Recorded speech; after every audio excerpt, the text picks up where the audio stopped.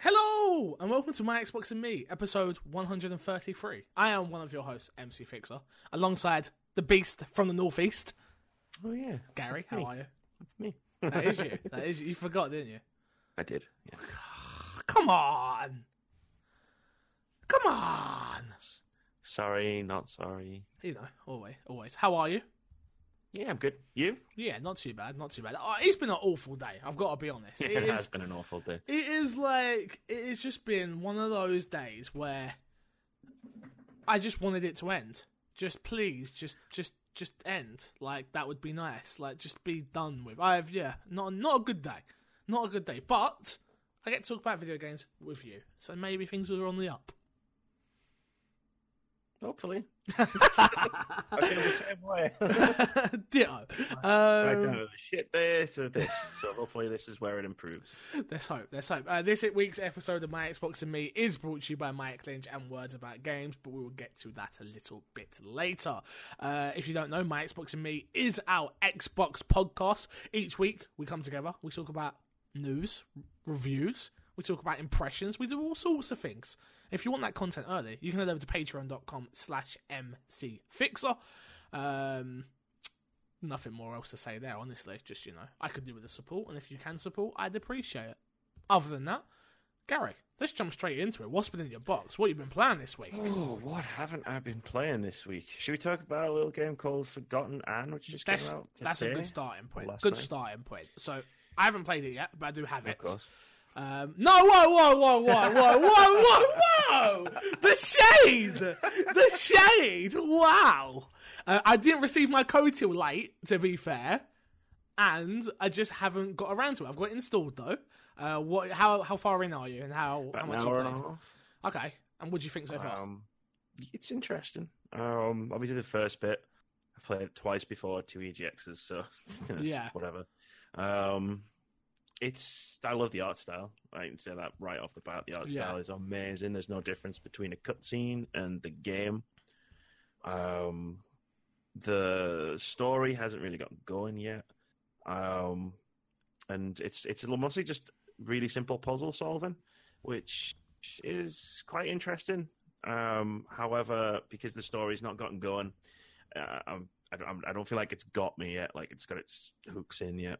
So the art style's got you, and that's about it. You're still waiting for... So far, yeah. Yeah, you're still waiting for more. Which, I suppose that probably doesn't help, because we did play the game a couple of times over, so we've played that beginning part so many times. The bit where the scarf dude bursts in through the door, and then, I've done that 3 times now. Yeah, so you're like, okay, I know what I'm expecting here. Like I said, I haven't got around to playing it. I will. I think I might even stream it tomorrow morning and give it a chance, so we shall see. Anything else? What else you been playing? So much. PUBG. Yeah. Well, you said you're done. You're done with PUBG. I'm done for a little bit. So talk me through that. What happened? Well, I did a stream of another game I'll talk about in a sec. Cool. And at the end, it was like, okay, I need to switch games. I haven't been playing for a bit, like streaming for that long. I'll play PUBG. So playing PUBG for a bit, just to sort of chill and unwind. And I don't know, man. Like I played like 3 or 4 matches. I just wasn't feeling it at all. Like as I was playing it, just when you're just playing a game and you're just like, whatever. Nah. Why am I playing this? Just nah. Yeah. So I think it's time to just put it down for a little bit. Focus on some other stuff. There's a lot of games coming out. So maybe I'll focus on some of those. Yeah. Fair enough. I don't think there's anything wrong with that. No, definitely. Like, it's better than just trying to grind through it. Yeah, I think I've hit that PUBG wall plenty of times before, where I'm just like, no, but then it just brings you back. It does just bring you back. It'll be after this stream. It'll be like, yo, you want to play some PUBG? I'll be like, yeah. You'll go, play PUBG? And I'll be like, all right. Okay. If you are. If you're playing it. I think solo I'm done playing. I spoke to, it was Xbox Stu in chat who said he's waiting for Miramar before he'll go back. Mm-hmm. And I think that's probably a smart idea if you've got that burnout and you don't stream for a living. Maybe, just wait for the Miramar map to come with the new updates and stuff like that. So, yeah. I think that's when I'll probably jump back in. Like, I've never played Miramar before because barely play it on PC. PC, yeah. You're not missing much, but maybe it's better on console. Maybe it's better on console. I'm hoping. I am. I'm really, really, really am hoping, but we shall see, honestly. Anything else you've been playing? Whoa, I actually wrote a list because I've been playing a lot. I've been playing a lot of Overwatch. We've got the competitive. We're through our placement matches. It didn't take us all season just to do the 10 matches. We're all through them, so we're going to start actually playing competitively. Nice. City of Brass, that was the other game I was going to... Oh, what's that? That was the one I was streaming before I played PUBG. It's a indie first-person roguelike game. It's like a hack and slash thing. Okay. It's decent. You run through levels. Every 3 levels, there's a boss, and that's like a checkpoint for the game. So you get to the boss, you beat the boss, and then you've cleared the first 3 levels. It's okay, but it does have Twitch interaction. Oh, nice. Okay, cool. So anyone in chat there's cooldowns on stuff, so you can't just get spammed. Spammed, yeah. Yeah, but anyone they're like, you've got the things on the screen that show all the different commands, and people can spawn hard enemies or easy enemies. They can give you items, health, all sorts of stuff. And when there's a few people using those commands while you're trying to just get through the game, it can actually make it quite interesting. Yeah. Like all of a sudden you'll just be running around this massive fucking like Minotaur dude will just suddenly appear in front of you and start kicking your ass because some dickhead in chat's like, I'm gonna get him. Yeah. Well, that's always chat. They're never there to help, let's be honest. That's chat, yeah. I've been playing. I played a little game called Dungeon Rushers. Dungeon Rushers Crawler RPG. It's very much D&D like. Obviously, it's an RPG, but it's like it. Mate, I don't play many RPGs anymore, and especially not indie RPGs. But it's quite unique to me. It's like it reminds me of when I play D&D, which is it's like it comes up with like a map and you can't see it, and then like you move square by square with your character's like token type thing, and then you can go over here, you can open this door, and yada yada, and then you'll come against enemies and stuff like that. It's quite interesting. It's quite cool. I like it. It's definitely my chill. Just like if I wanted to sit down and play for about half an hour, about an hour in. Enjoying it. It's a lot of fun. Yeah, Dungeon Rushers. It's not, like I say, it's not bad. The story's a bit, I don't really care. The writing doesn't seem too good, honestly. It's about this boy that needs money, so he's decided he's going to join he's going to go search in dungeons for treasure.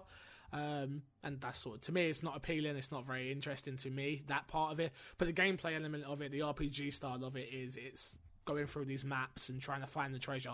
Your objective is to find the treasure, but along the way you come up against traps, and you can get poisoned, and you can find other things on your travels and stuff like that. So I'm very early on, like I say, I think maybe the first 3 stages. But yeah, had a lot of fun with it, so been playing that. I played the Destiny 2 expansion. Playing that. Yeah, I played it. I didn't play it on stream. I played it off stream with Crash. Shout out to Crash on twitch.tv/Crash. Crash Nick, actually, I think. Crash yeah. It's more Destiny. It's not interesting. It's in my opinion. I'm not the biggest Destiny lore guy. Like, Destiny to me is just, I go in, pew pew pew, and I'm out. That is my Destiny experience, and I'm okay with that. I don't think Destiny 2 is the trash game that a lot of people do. That's because not a trash game. Yeah, just because I don't have that affinity and the lore, and I just like the fact that we shoot people, shoot them in the head. It feels good. The control scheme's good. Like, I got back in and I was like, oh yeah, this feels good. I'm enjoying this. So I was happy with that. But if you're talking about story, I just don't care. Talking about characters that, like, Crash gets super nerdy with it because he actually does care. But even he doesn't give a crap about this expansion. He didn't care about the Curse of Osiris. This isn't any better than the Curse of Osiris, in my opinion. So we'll just have to wait and see on that one. If you disagree, please email in myxboxandmepodcast@gmail.com. I would appreciate it.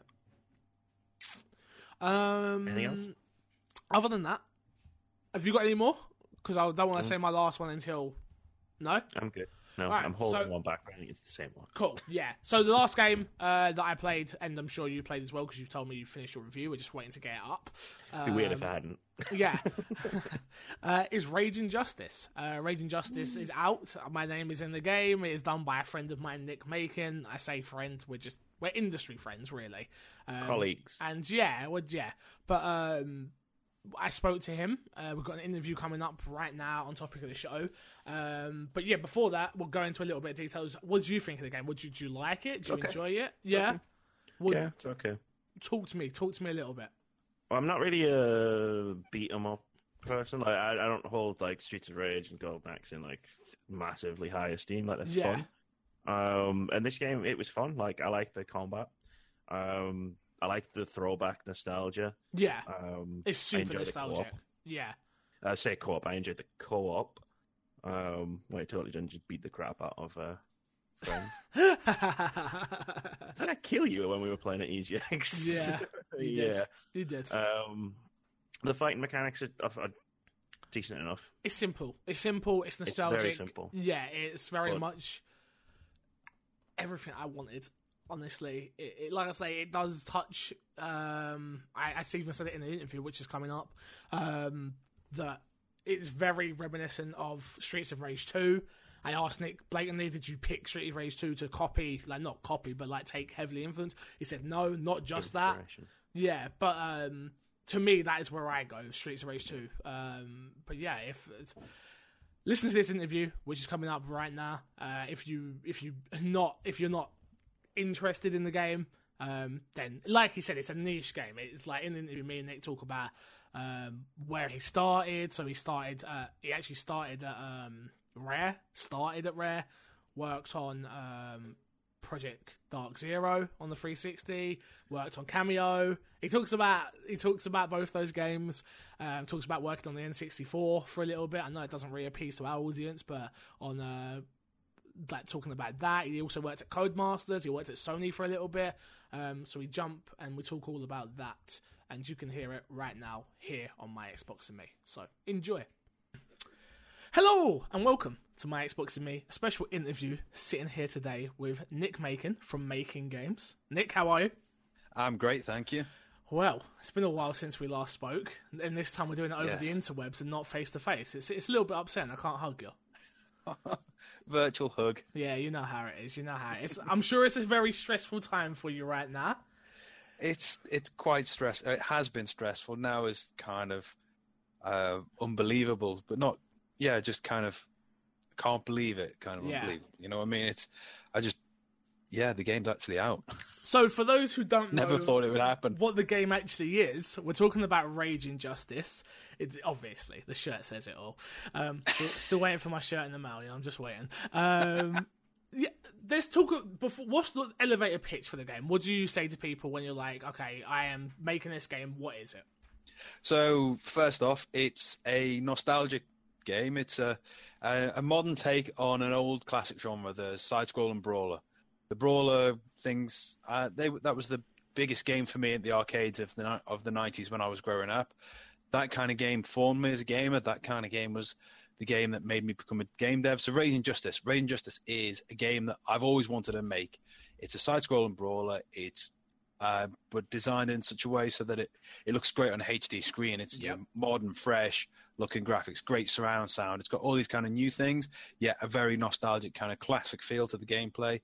Trying to get mixing old with new to just have something that just gets you and pulls you right in, just like the old arcade games would do. Yeah, obviously, when we first met, many moons ago now, which is it's super weird to think. Like, honestly, for me and you, it's like our journeys started very at the same time. It was like crazy. You were the first interview that I did for Raging Justice. Yeah, and obviously you were the first person I ever interviewed in the gaming industry, which like for me is like super. It's super for me. It's super cool to be sitting here right now, knowing where I hope the game goes and how people are receiving the game so far. People like it, which is good. I like it, which is amazing, which is all I care about, is my opinion. So do I. That's the only one I'm out to please you, Corey. That's all. But I think for me, it was a case of our careers, obviously, yours is you started a little bit earlier, which we'll get into a bit later. But from Nick making games, it's come together at the right time, and to see the progress and how much you've changed. From doing that first interview, and then we've done a second interview, and we've done the third interview, and then this is it. You're not getting no more after this, all right? We're done. The game's out. We're done, all right? But I want to just say congratulations to you, and obviously the wife, and obviously the team. Yes. Which is you, Thank the you. wife. You've got a sound engineer, if I'm not mistaken. Yeah, if I remember Steve rightly. Burke's on sound, I and remember them. Jay Howe's on the art. Yeah. So yeah, between the four of us, we've made this game. Yeah. So, how are you all feeling putting out a game? How does it feel now? I think we're pretty excited, really. I mean, it's been intended to be launched for so long. I mean, Yeah. I probably, when I first met you too many years ago, said it would be out that year, and finally it's out. It's a little bit kind of, as I say, it's not something that my head's clicked with yet. I don't fully believe it, but it is out, and I think between the four of us, we're pretty excited. We're kind of feeling confident right now. We've had a few good reviews. We seem to have had a good hubbub on the likes of Twitter or whatever. Yeah. Especially the Xbox community, they've seemed to have taken to it as well. It's been great. That's music to my ears. It Music is. to my ears. Our original launch console was going to be Xbox. Yeah. We went multi-platform in the end to try and get that kind of coverage everywhere, but Xbox was who we went with first because that was our history as much as anything, I think, and we'll get to that, but I think definitely, obviously, Xbox is what attracted me, and that's what I've covered for the last, when I started that journey to where I'm at now. But yeah, if Xbox was, for me, I know we're an Xbox podcast and stuff, but I think indie developers are finding so much success on the Switch, and if it hits right, it can be on Steam, and obviously PlayStation as well.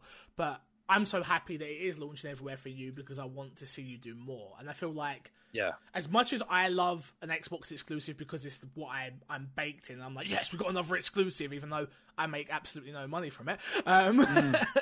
Because that's stupid fanboyism. But for me, I'm happy for you because it means it's more revenue for you and the game. And I mean, we hope we can take this further. We're hoping that down the line we can add new stuff to Raging Justice, more updates, and if we're lucky, maybe even a sequel or another game or something that we can grow from this instead of it just being a one-off, And so multi-platform is kind of a requirement for that kind of level of success that we would need for that. But Xbox was my first. Yeah, well, that's where we started. Well, for me, when I first spoke to you about the game, you were self-publishing. Yeah, and then look how that changed. Yeah, that did change. So but the industry changed in the meantime since then, really. Very true, very true. You went with Team 17, yes, which I'm happy about because I've got a relationship with them anyway. But always been very good to me, so thankfully. Why Team 17? There was such a good fit, really. I mean, we're UK based, they're UK based. There's no time frame, time zone issues with talking to them. They've got a fantastic reputation. They're well established. They're as a brand and now as an indie publisher. Yeah. When we went up to talk to them, they were very kind of just approachable. They weren't, we're the big publisher. We do this and that. It's like, no, we're going to work with you. We're going to figure this out. We're going to, this is what we bring. This is what you bring. We know how to sell games. We say we do. We know we're interested in games. We're all game. They gave us the full spiel, and we just took to it. It just felt great for us. In some ways, walking away from it, we were kind of still pinching ourselves. They're huge as far as we're concerned. Oh, there's the four of us, and there's Team 17. They're 25 years strong. When I heard it got announced, I was super happy for you because I was just like, yes, this seems obviously none of you guys over at Team 17 anyway, but like knowing that. I felt like it was going to work well together. You can say sorry all you want. I can hear you banging around, Haley. God damn it. I just like the team mashup. It seemed perfect, and it seemed like it worked out well, which obviously I'm super happy about. I'm really happy to be with them, and what they've brought to it is, what we've got now, really. Yeah. Do you wish that you could have started that relationship a little bit earlier, or were you happy with the time it came about? I think for us, the timing was just right as well. We, as you say, we started off with we're going to self-publish this. This is going to be our game. We're going to do everything. We'll learn how to market. People can do this now. And then over the years, it seemed to be you still can. There's no stopping anyone self-publishing. No. It's the best time if you want to. is when you can, and you can on pretty much everything these days. But it was getting harder to make a success of it from what we could see. And the way we were looking at it middle of last year was releasing a game, no matter where you release them, it's a bit of a gamble. You know, it is a roll of a dice, for want of a better term. No one knows what's going to be the big success. I mean, they just are, or a success, never mind big success. You know? So our thoughts were, let's look at ways that we can stack the odds a bit better in our favor, you know, load the dice a little bit so we've got a little bit more chance of success. And we thought, we'll look for publishers. We didn't set out with okay, we want this or that or the other publisher. We went with, we'll keep our eye out. We'll talk to people. We'll explain what we're after, what we want from a publisher, and see where that goes. And we had a fantastic EGX last year. You know, our EGX showing was really strong. We had Raging Justice running there on an Xbox, on a PC, and an arcade cabinet. Yeah. It just had this kind of cool feeling about it that got us noticed by various people, including Team 17, and chatting with them. And it rolled on from there, really. You know, it felt like we could do better being with a publisher, and given the opportunity to work with someone like Team 17, well, it was a no-brainer. Perfect. Yeah, definitely. I totally agree. I think it's just testament to the game as well. Obviously, I speak to a lot of indie devs, the ones that will actually speak to me and not shy. Which is just a quick one. What is it with indie devs? And I've been meaning to make a video about it for a while, especially at EGX. And I know that for me, it's very easy. I can talk to anybody. It doesn't faze me as such. But why are indie devs so shy? Like, their game is what I'm there to see. I want them to sell it to me. Why is it so... It's like getting blood out of a stone. I'm shy. I mean, I hate being on camera. I hate hearing my voice.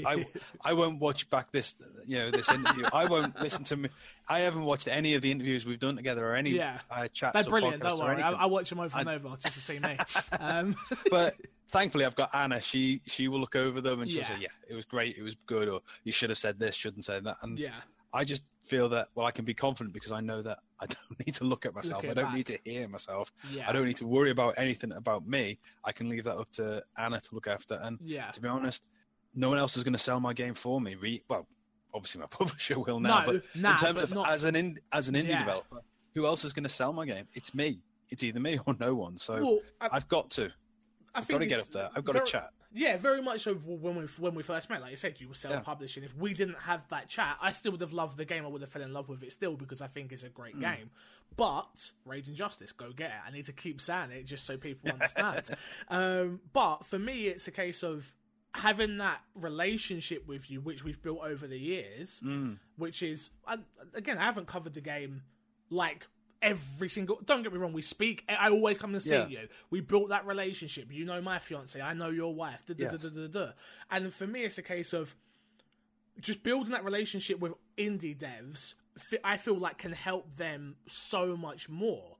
Just to know, like, I go and do, like, last year as an EGX, I didn't do much work, but I'd done community meetups. So every time I'm bringing people to the booth, I'm sending people your way. And it's just that interaction. If you just sort of interact with people a little bit more. If you see a press badge, go and approach them, seriously. If any indie devs listening, seriously. You know, I think indie devs could learn from that is, go talk to... If you see someone with the press thing, go talk with them. Don't be afraid for them to say they don't want to cover your game either. My game, it's niche, you know? Yeah. There's plenty of people who have gone there and they've gone to see the kind of the artsy indie game or the story-based thing or the adventure that. And we're a niche. We're an arcade style, very, like, not hardcore, so to speak, but very just niche. Yeah, definitely. You know? It's a good niche, but it is niche. And because of that, we're okay with people saying, actually, no, it's not for us. We'll try and convince them. Don't get me wrong. I'd rather more people covered it, but if it's not their bag, it's kind of better that they don't. But yeah, indie devs should really be a bit more up to just chatting with journalists and press and doing interviews and things. I sort of fit in between them both. Definitely with you. I mean, you know, I think every indie dev in the world should just come and talk to you. I appreciate it. Rest of the press, ignore them. Forget them. IGN, forget about it. MC Fixer, we got it. So, okay, let's talk about the game a little bit. I love it. I finished it. It's it's exactly what I was expecting when I saw the game. The first time, and the second time, and the third time, and it just built upon that, and built upon that, and built upon that. When I saw it, I fell in love with it, obviously, because of its old school nature, and obviously I've got such a love for Streets of Rage 2. And I don't know if you did this on purpose, but it very much so reminds me of Streets of Rage 2. Like, that game, not in like a bad way and not like in a rip-off way, it's definitely, you've got your own feel and you've got your own style to it, of course. But for me, it's definitely like, some moments I'm like, for me, it's perfect. Why was it so heavily inspired by Streets of Rage 2, or is that just something I'm coming up to in my head? I think it's a bit of both. We definitely, out of the Streets of Rage series, number 2 was definitely the one that we looked at most. Because it's the best one. There's no argument on that at all, I don't think, anywhere.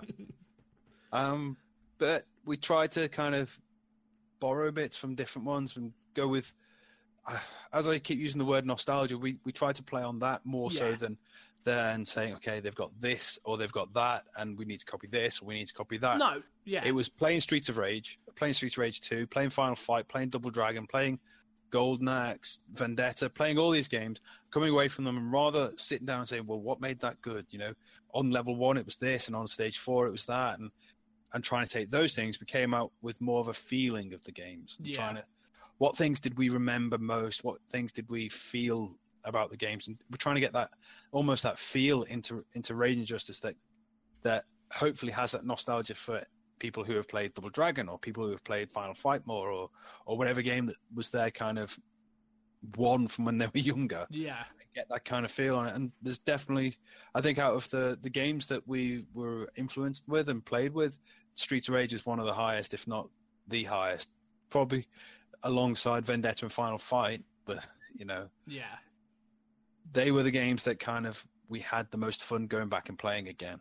And because of that, they became the stronger influences on what we ended up with. I mean, you look at the characters. The third character we had, Ashley, when they came onto the scene, there's a very obvious influence there of the younger kid, which was new and exciting in Streets of Rage 2, but it almost feels like, looking back in nostalgia-wise, why isn't that a staple? Why isn't that on all of them? You need to have that kind of young, fast, nimble little kid. It just feels right. Because of Streets of Rage. That's who I play as. That's literally who I play as. Yeah. I mean, Ashley, they're the little kid. They're not very strong. They're not very kind of good with the power side of things, but you know, they're just so fast. They've got all the combos. They've got, you know, you get your high score with Ashley almost without a doubt. That's the one to get the high score with.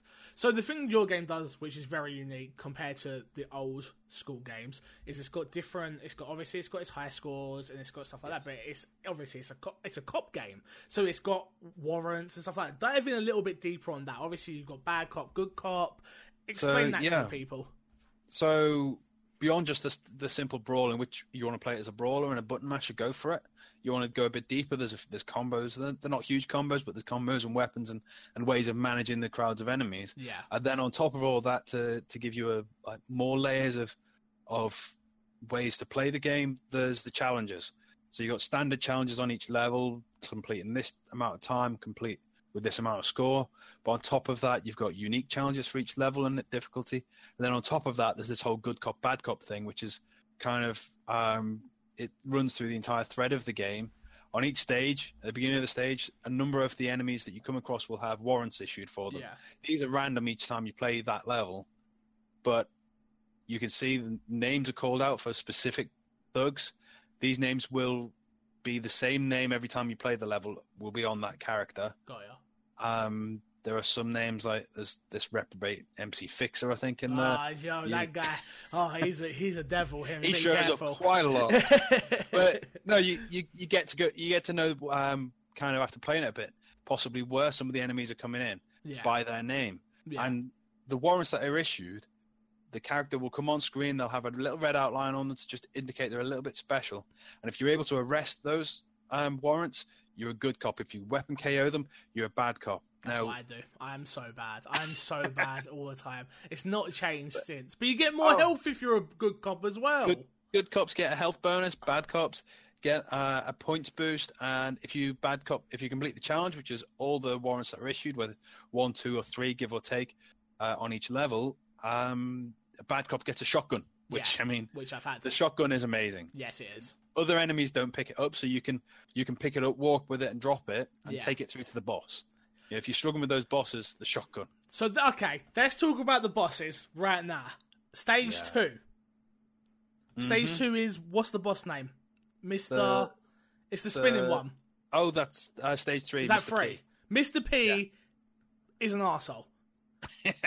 And he was the one that we probably made the most boss-like first. He's got different phases of attack. He's got very distinct states in it, and whistling for backup, which was inspired by one of the bosses, I think, in Final Fight. Yeah. But he's got that spin attack, which there was a bug for so long in there where he would never quite hit you if you stood at the very bottom of the screen. I know, I do that now. And he doesn't come down there as often. I love it. As often. He can, yeah. I made that's probably the safest place on that screen, but it's not safe. Honestly, like that level, I remember going through it. I was streaming it the other day. Twitch.tv/MCFixer. You've got to get the plugs in, man. You've got to get the plugs in. But, yeah, I'm just like, dude, just stop whistling. I'm sick of you keep whistling. But that's where you get your health if you're struggling. I know. One of the reasons for the backup is it's fair. It's so that you can replenish your strength if he's been decimating you. But it can be blooming annoying, especially when he's got just a little bit of health left. Then he calls in some backup and runs off. It literally was the tiniest amount. Today I was playing for some capture for the review, and it was the tiniest amount, and he whistled, and I was like, no! And especially, I think he's got a challenge on him, defeat him in a certain amount of time as well. On the challenges I'm not even getting to yet. Like, I'm not, if I'm being honest with you, I'm not happy with the achievement list. We spoke about this early. I was like, it's how many achievements, what we're doing it. It's a hefty achievement list. It's hard. And I'm not happy. I wear my easy 1000G. I go for a stage, 100G, 100G. Didn't get that though, did I? No, they're 10s, 20s, 30s. I know. Where's my 50 100Gs? achievements. 50 achievements. Not happy. It was one of those things. It seemed like it would be normal to do 50 achievements. I looked back at it and just think, what was I thinking? But I think it was because I'd previously worked on launch titles for 360, and at the time, 50 achievements seemed to be that's what you can do, so that's what you do. Yeah. So I thought, well, we'll do 50 because that's what you just do. Yeah. Let's talk about going back to your 360 days. So, my research, as far as I know, the only place I can figure out you worked was Rare. Yes. Is that the only other place you've worked? No, I worked at Rare for 10 years. Okay. So I joined Rare back in 2000, just as they were moving off the N64. Okay. They were looking at making games for the GameCube, the Dolphin at the time. So yeah, I joined a team that was doing Cameo, Elements of Power. It wasn't called that. I can't remember what it was called at the time. But we worked on that. We intended to be a launch title for GameCube. We missed that launch title slot and moved to the Xbox. And then I moved over onto Perfect Dark Zero, and then both Perfect Dark Zero and Cameo moved on to the Xbox 360. 360, of course. So yeah, they were my first releases. It was 5.5 years of working in the industry, and then I released. I had my name in the credits of 2 games. 2 games and 2 iconic games. Yeah, I mean, I do say when I say I worked on Perfect Dark Zero, it's not the good one. It is a good game. It's comparatively speaking. I mean, you look at Perfect Dark 64, and as a game of its era, it was untouchable pretty much. Of course. Perfect Dark Zero didn't quite live up to those lofty heights, but it was still a bloody good game. Yeah, definitely, especially for a long time. It doesn't deserve half the flack it got. I think it got a lot of that flack because of the numbers surrounding the Rare buyout. I think that probably tainted things a little bit on that one. But no, it was a great game to work on. We were super proud of all the work that I'd done on that. Same with Cameo. I worked on that for 2.5 years, and although I moved off it for the last part of time that it was worked on, I'm still proud of the bits that I'd worked on that made it through to the end. They're just great games to have worked on. Really good to have on the CV. Yeah, definitely. So I got to go to Rare. You did, I saw. Yeah, I got to go to CFDs, Rare. yeah. It was a super surreal experience for me. Obviously, covering Xbox as long as I have, and now being able to go to one of their first-party studios, something they own, and just go in there and seeing it. What was it like working there? Like, it feels so magical walking in. Was it like that for you, or is it a job? It did to start with. Yeah, okay. You know, the shine wears off after a few months. I but, can imagine. No, it was. I mean, I was straight out of university.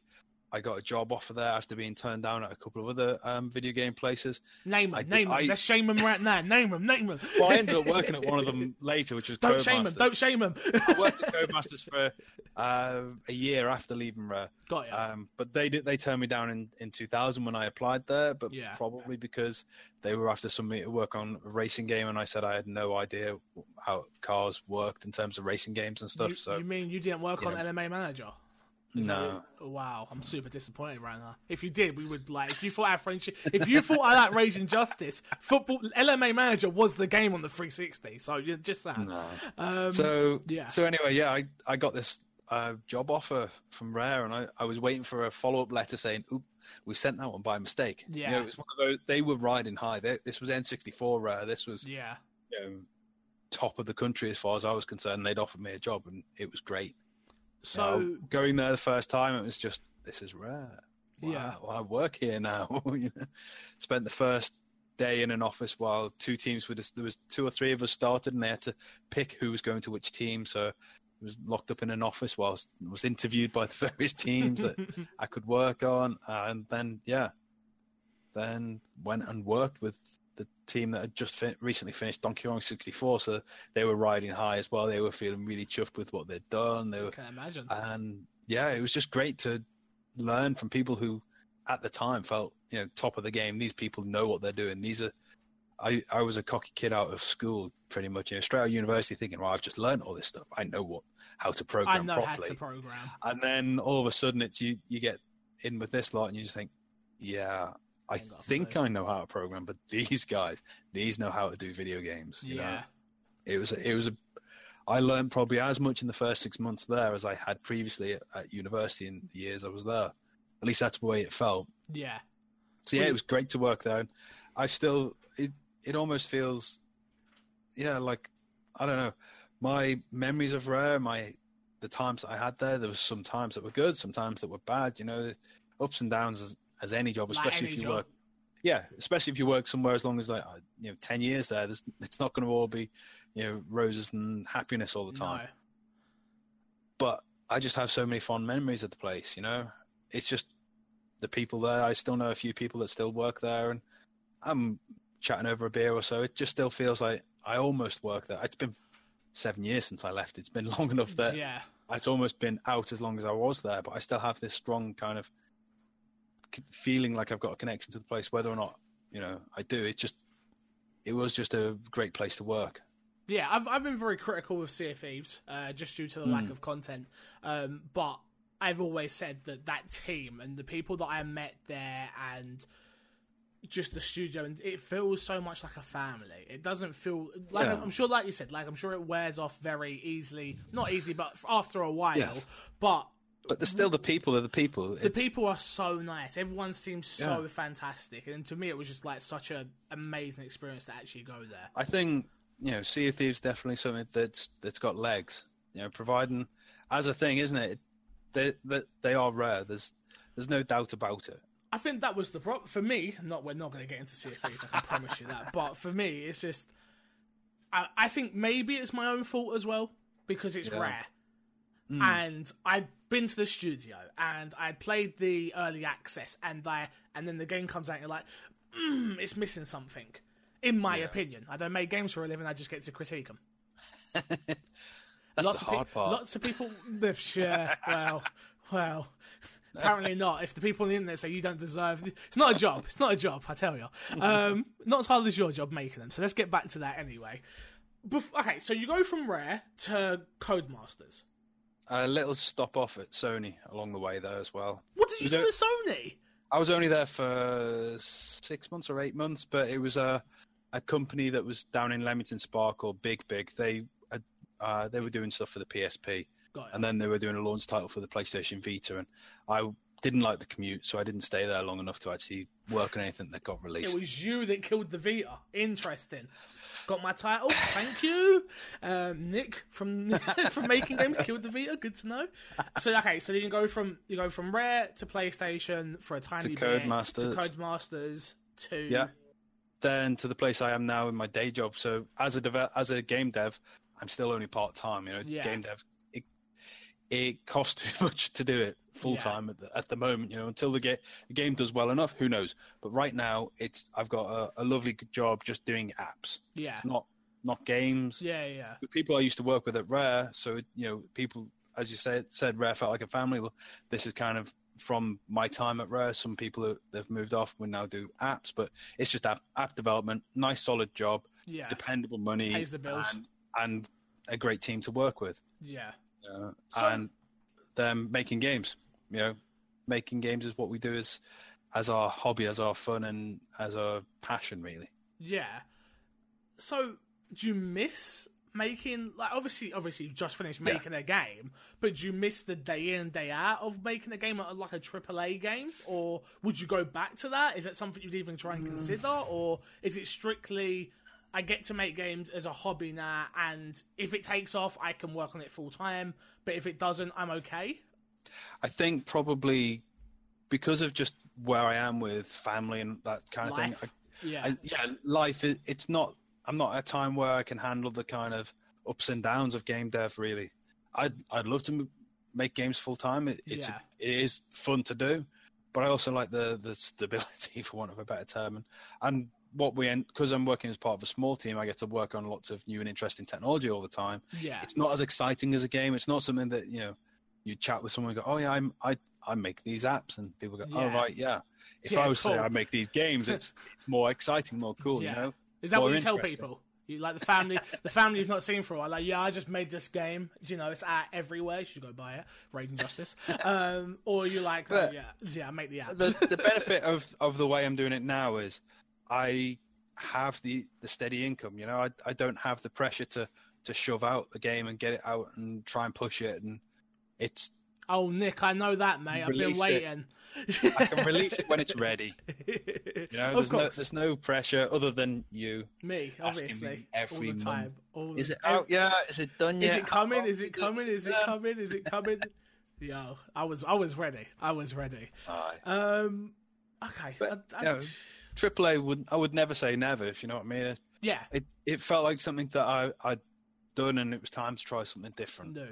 Okay. I effectively quit Rare to start Raising Justice as a full-time thing, and then got a job offer and realised I was a bit nervous about not having money coming in every month. I know that one. Trust me. Patreon.com/MCFixer. Trust me. I've got a shameless plug all through this. I'm sorry. Go for it. So, okay, let's round things up, I guess, then. Where can people find the game? You can promote everywhere, don't worry. Not just... We know it's on Xbox, but Xbox PlayStation, One, PlayStation 4, Nintendo Switch, Steam, which is both PC and Mac. Okay. So, effectively, everywhere these days. So, we'll talk about it very lightly, but is it coming to mobile still? I know that was... It's on the longer-term plan, so because we've pushed it a little bit further, I've got a little bit of work to do to get mobile working. It would be nice to have on mobile, but right now, the right place for it was console, really. Yeah. And Steam. But yeah, of course. Console. Forget Steam. Console. PC nerds, get them out of here.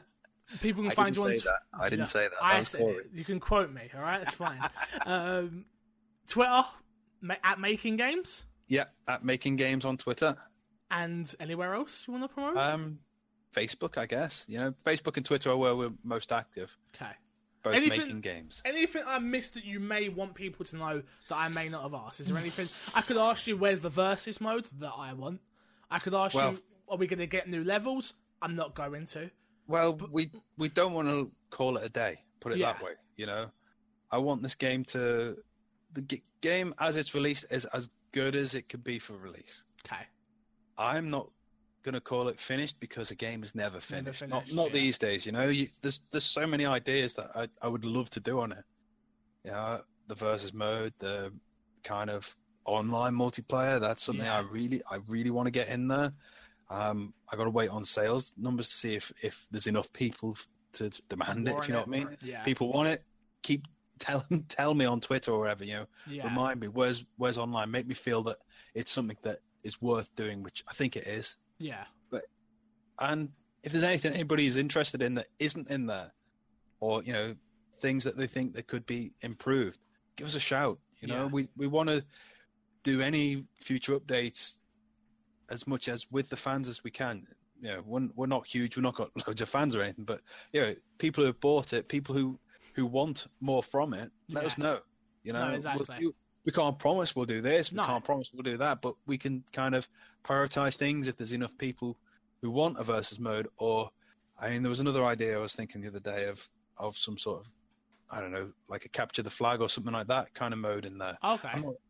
I haven't thought it fully out. Yeah, but yeah. in terms of more than just beat each other up for versus, have a kind of a task that you have to accomplish, but you've got Yeah. two teams, or this assumes that I can get online working, at which point maybe we can go 4-player or more. It's not going to be a battle royale game. Are you That's the sure? one thing. That was my last question. God damn it! Rage don't think I Injustice can- Battle Royale coming. I don't think I can get is it 100 people is the standard these days? You could do it easy. That bar fight, it's got to be 100 people in it. I could get it technically on screen, but it's the networking side of it. This is something that's relatively new for me, and I'm already nervous about just adding it for 2 people. Never mind the 100.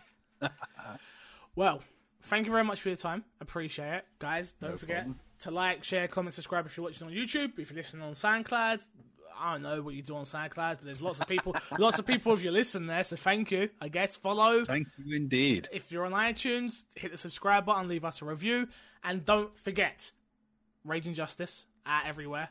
Go buy it on It Xbox is. because that's where I play it, and I like it better there because it's got achievements. Who cares about trophies? Until next time, I love you, leave you, see you later, goodbye. So, I hope you all enjoyed that interview with Nick Macon. Fabulous guy. If you're not interested in the game after hearing him speak so passionately about it, I don't know what's wrong with you. I can't wait for Gary's review to go up so we can all hear and see his thoughts. But enough of that. Enough of the spills. Let's hear from a man who doesn't spill. He just writes ads. Mike Lynch. And he says, "Hi guys, my name is Mike Lynch. I stream as much as I can, but I'm a student and finals are a thing, so I don't have a set schedule. But follow me on Twitter at Mike Lynch 8,645. God damn it, Mike, with these numbers, dude, to stay up to date with my stream." That I is finally actually followed him on Twitter. at Mike Lynch 8,645. I could never remember his Twitter handle, but he finally came up as a Suggested. recommended. You're like, oh, boom, Yeah, I so don't was even need like, to Mike remember. Lynch, there he is, click. So there you go. There you go. So go support your boy Mike. Hit him up on Twitter.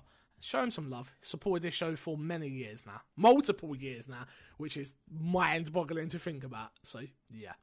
Gary, we have a little segment on the show called Coming Soon, which is all all you.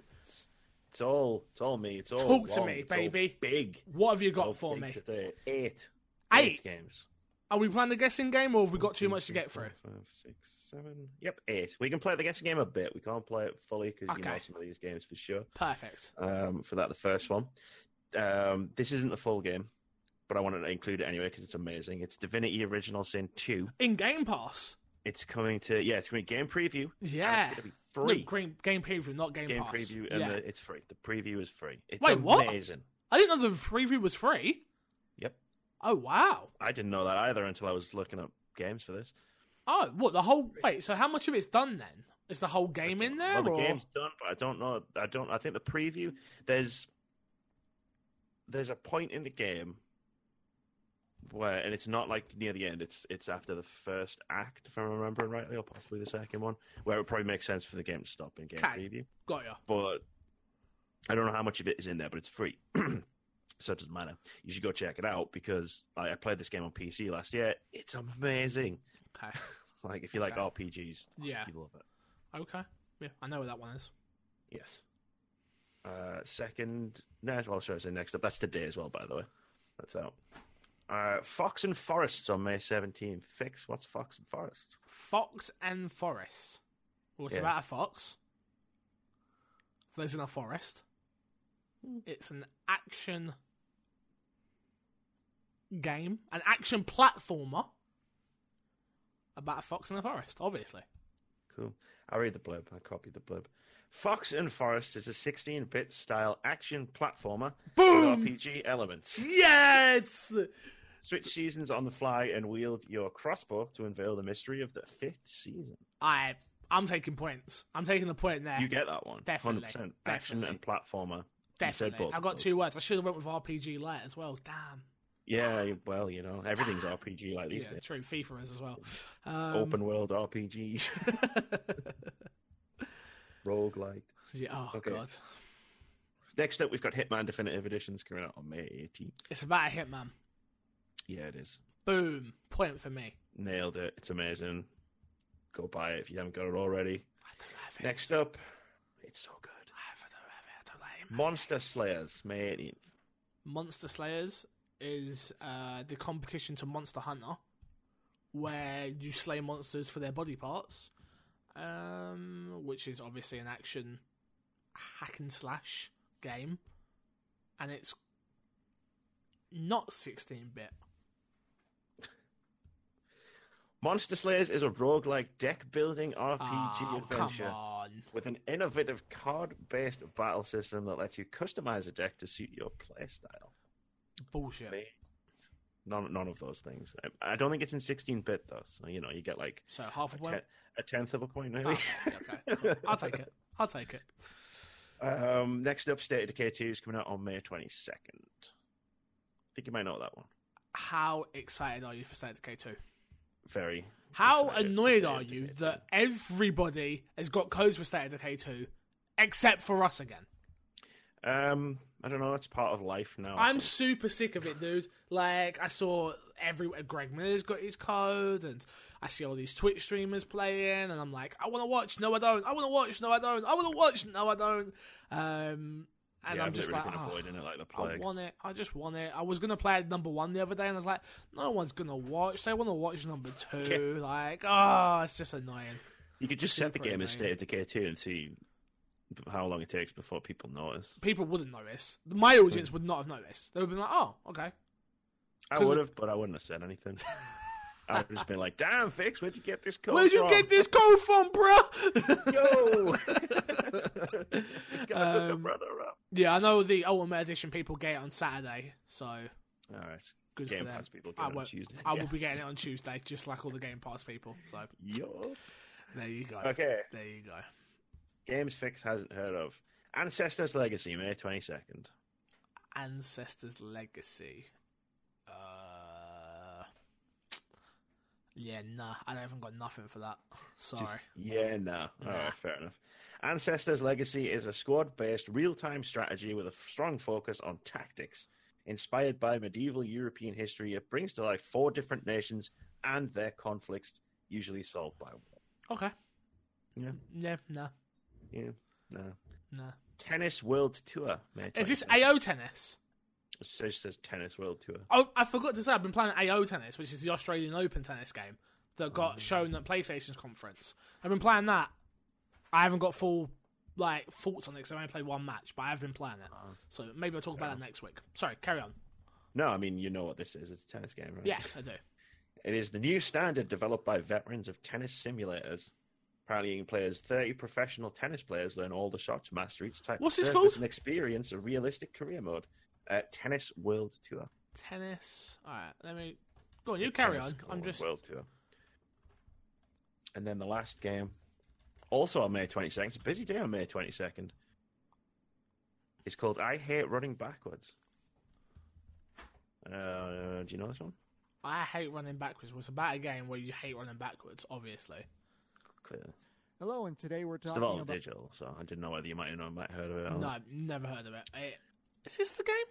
No. How have 2 tennis games come out at the same time? We've gone forever without a bloody tennis game, and now we've got bloody 2. What is this? I now want this game. Damn.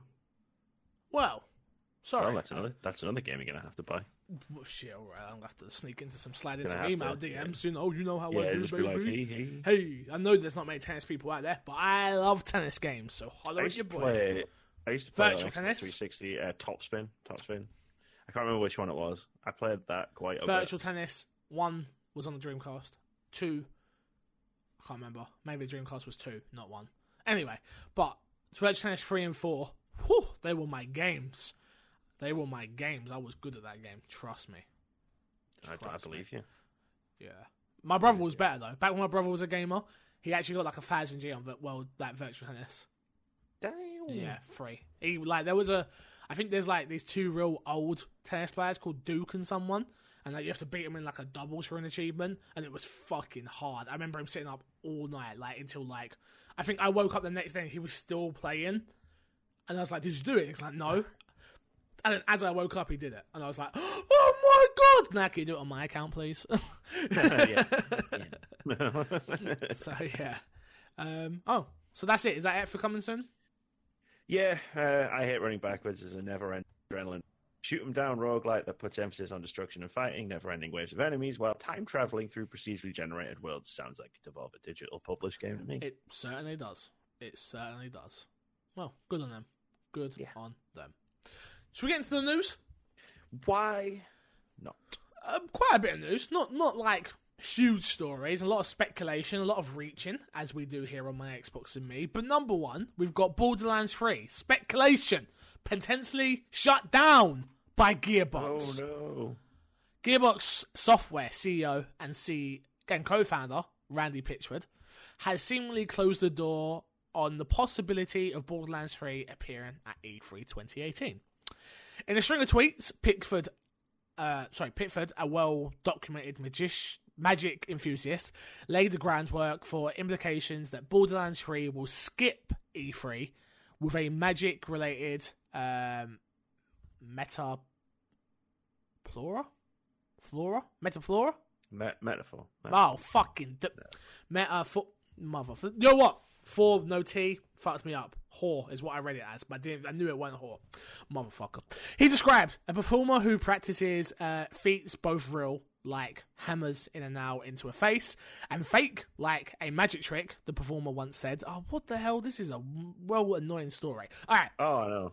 Pitchford's an annoying person. The meat and potatoes, he said that Borderlands 3 won't be at E3, won't be shown at E3. I call bullshit.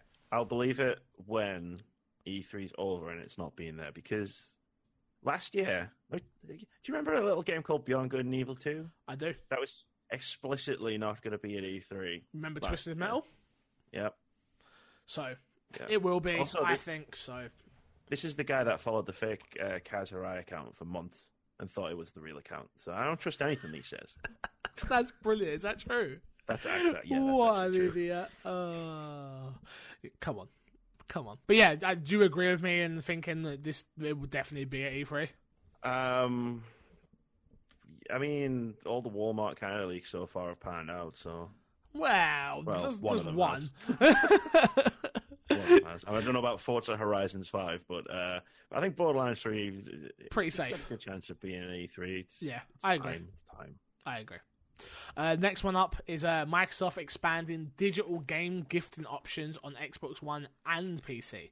Microsoft announced that all digital Xbox games can now be gifted to others, along with bringing the feature to PC. Selected titles were part of the digital Xbox One gifting rollout last year, but now all games are included. In addition to the Microsoft Store for PC now offers the same features for the games and DLC. However, Microsoft did not note on Xbox Wire that Xbox 360 games and original Xbox games are not possible to gift, so you won't be able to give someone Knights of the Republic, unfortunately. Why? I'm guessing it's a store thing.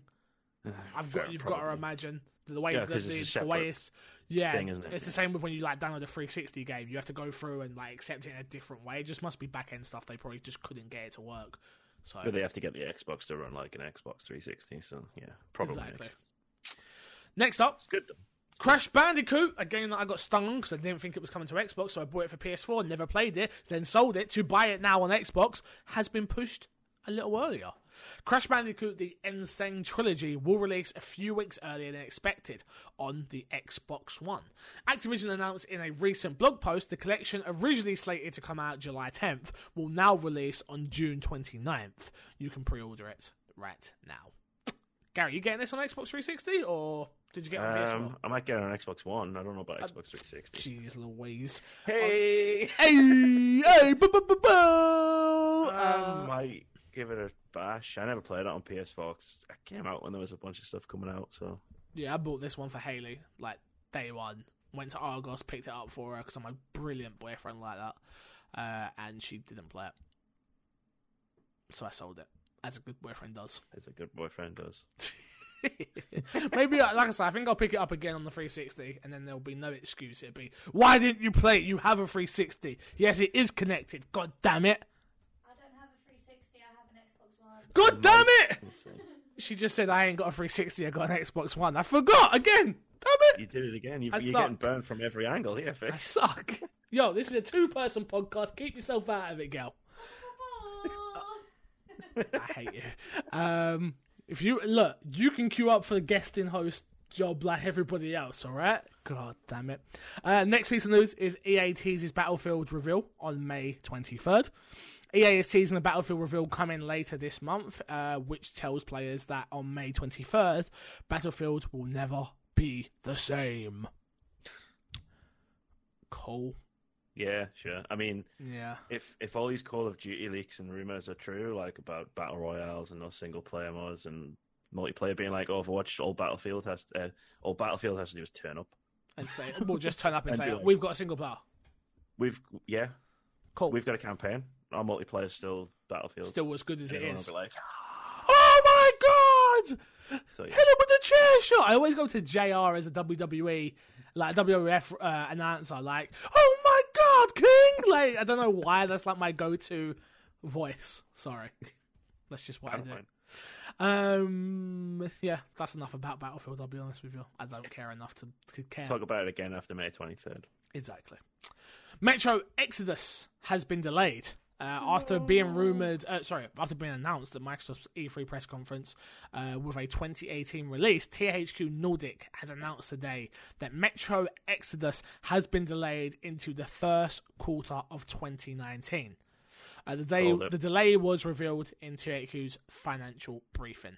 Quote, the forthcoming AAA title, Metro Exodus,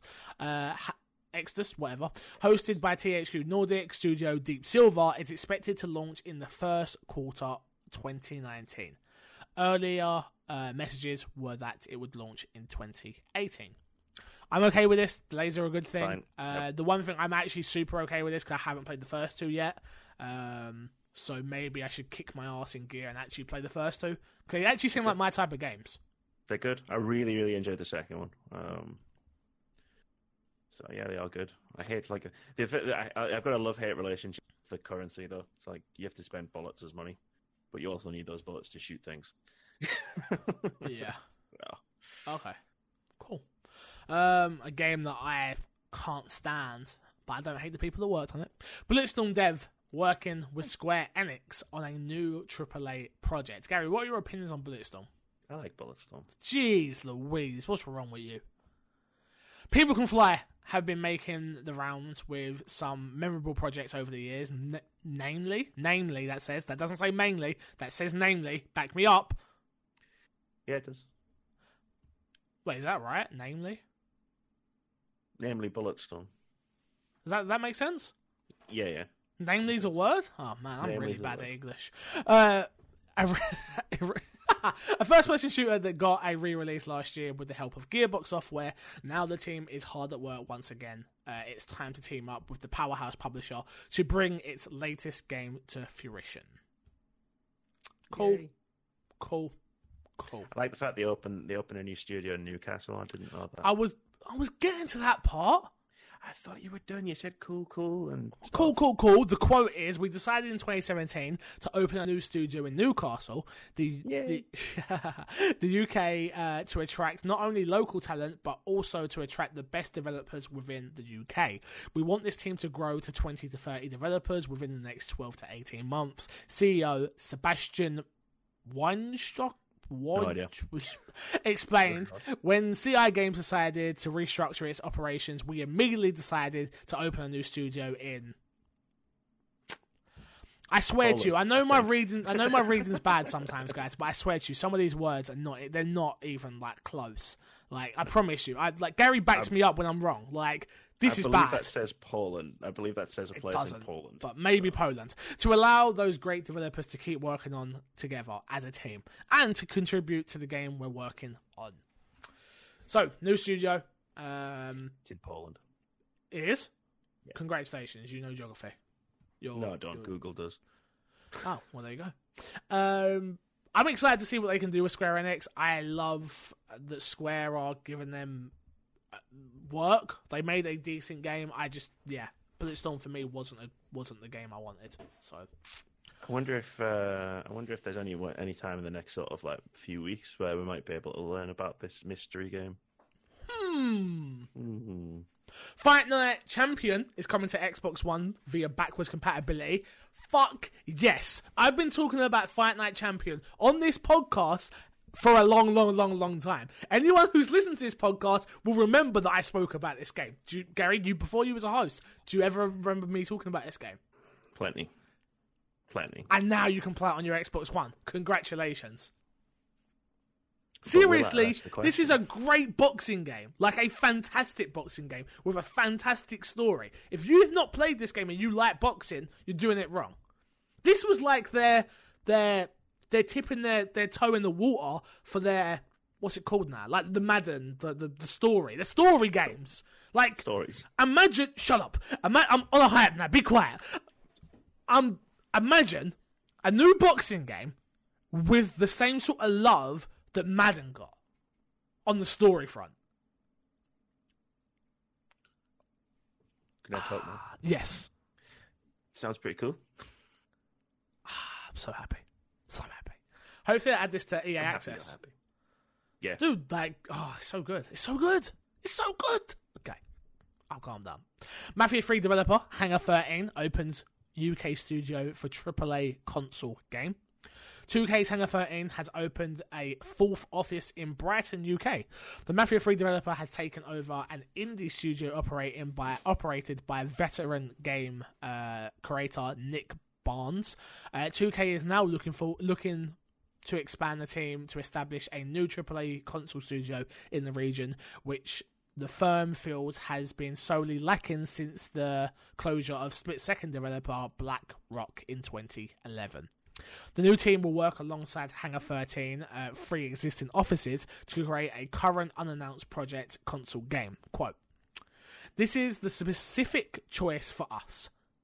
Hangar 13 VP of Development Andy Wilson tells GameIndustry.biz, "It's actually based on the fact that Nick and I used to work together at BlackRock, going back longer than I am prepared to say.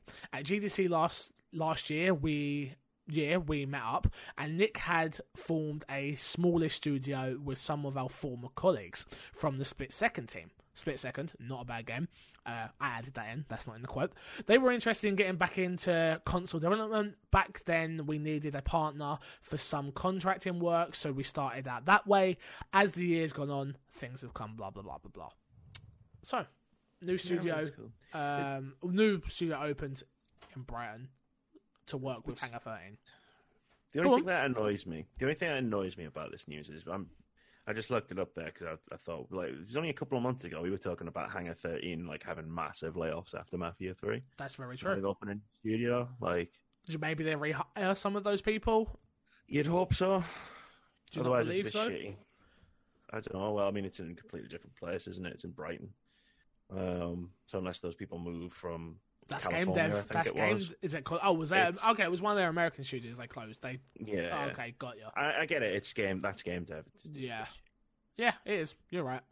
That was our last news story anyway, Gary. So, moving on. Games with gold this month. The lineup we got is Super Mega Baseball 2 from May 1st to May 31st. Metal Gear Solid V The Phantom Pain from May 16th to June 15th.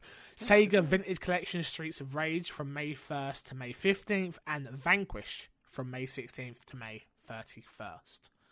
I've been told slid into my DMs by the one and only Mr. Moody, an email last minute had been emailed in. So you're getting a very short show this week.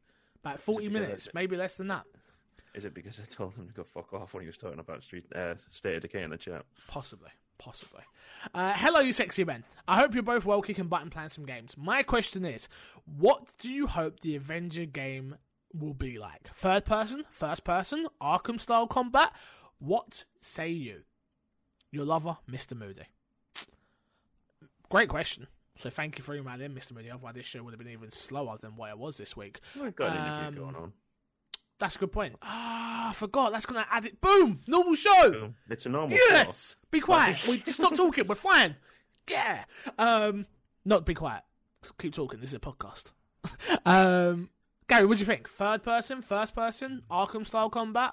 What do you reckon? Avengers game. What do I want it to be? Oh, God. I don't even know what I want it to be. I know what I expect it to be. I want it to be an MMO. If you're asking me what I want it to be, I want an Avengers type MMO. After Marvel Heroes Omega got shut down, it has left a gaping hole for that type of game with this property. Especially after playing World of Warcraft for the first time and stuff. All it does is make me think I want an MMO Marvel game again. When you play something and you take it for granted and then it goes away and then you're like, man, I really enjoyed that. Like, way more than I should have enjoyed it, I enjoyed that. Like, getting everyone to come in together, people that played the game. I remember it was like me, Mackie, Haley, like, got other people in. Like, it was a lot of fun. And the pure fact that it just went, it just angers me so much. So if you're asking me what would I like it to be, I'd like it to be an MMO.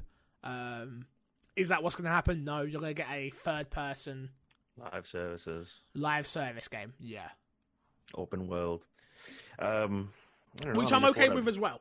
Yeah, I mean, I'm sure it'll be quality. It's being made by Crystal Dynamics, so I can't remember ever playing a game they've made that was bad. So, what I would like it to be would be a more narrative-driven sort of like an actual like adventure in the Marvel universe or a Marvel universe. Yeah. I'm looking forward to it. Getting to run around as Iron Man and Hulk and Black Widow and whoever. It's going to be a lot of fun. But yeah, if you're asking me what... Go on. Do you think you'll be able to create your own character, or do you think you'll be playing... No, I actually think you'll be playing... I think you'll be playing as the Avengers. I think that's what it's going to be more. If I was to if I was a betting man, I'd probably bet that it's more like Marvel Ultimate Alliance, that type of thing. But who knows? Honestly, who knows? I'm super interested for this game though, because it's the few weeks. Yeah, and it's the first time they're letting. This is the first game to come out of this whole new Disney going in and taking away taking their property away from people. This is the first one they've given it to someone, if I'm not mistaken, right? There's another Spider-Man as well. Yeah. Oh, okay. Of course. Yeah. But yeah. Oh, okay. No, that's fair. Spider-Man. But yeah, I'm interested. Obviously, I love superheroes. I love the Avengers. Marvel can do no wrong. I'd love for this game to be canon, which is not going to happen. To make, I don't know whether it's been canon to like the Marvel Cinematic Universe. I'd like them to, if they don't do that, to make a Marvel superhero cinematic of games. Yeah, that's a better idea. That's a much better idea. That makes way more sense as well. Then it's just the studios that are working on the games to work with each other more. Like, what story are you doing? What story am I doing? What story am I doing? And then like work around that way more.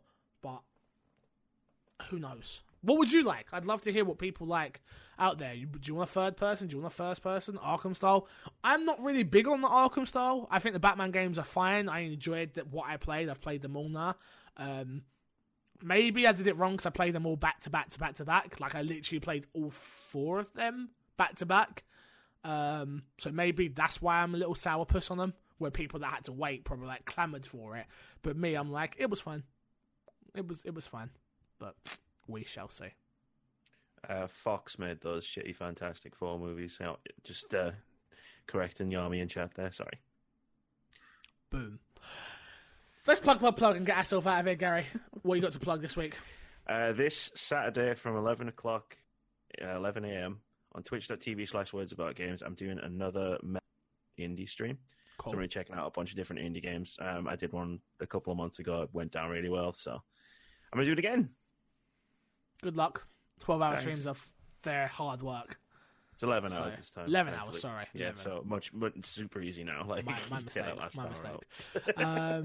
Well, good luck. Good luck. That should be fun. I'll be sure to pop in and have you up in the background for that lurk, of course. Thank you very much. You can find me obviously on Patreon, patreon.com/mcfixer. That is literally what keeps the lights on. We lost a few Patreon supporters this last month. It's been a hard, very, very, very hard month for myself, and especially with the move and stuff. We are officially moving. We are moving. It's happening. When I spoke to the landlord today, will I have internet for E3? Who knows? But we'll figure it out. We will figure it out otherwise. I will make sure that we figure it out. So you will still be getting pre and post shows.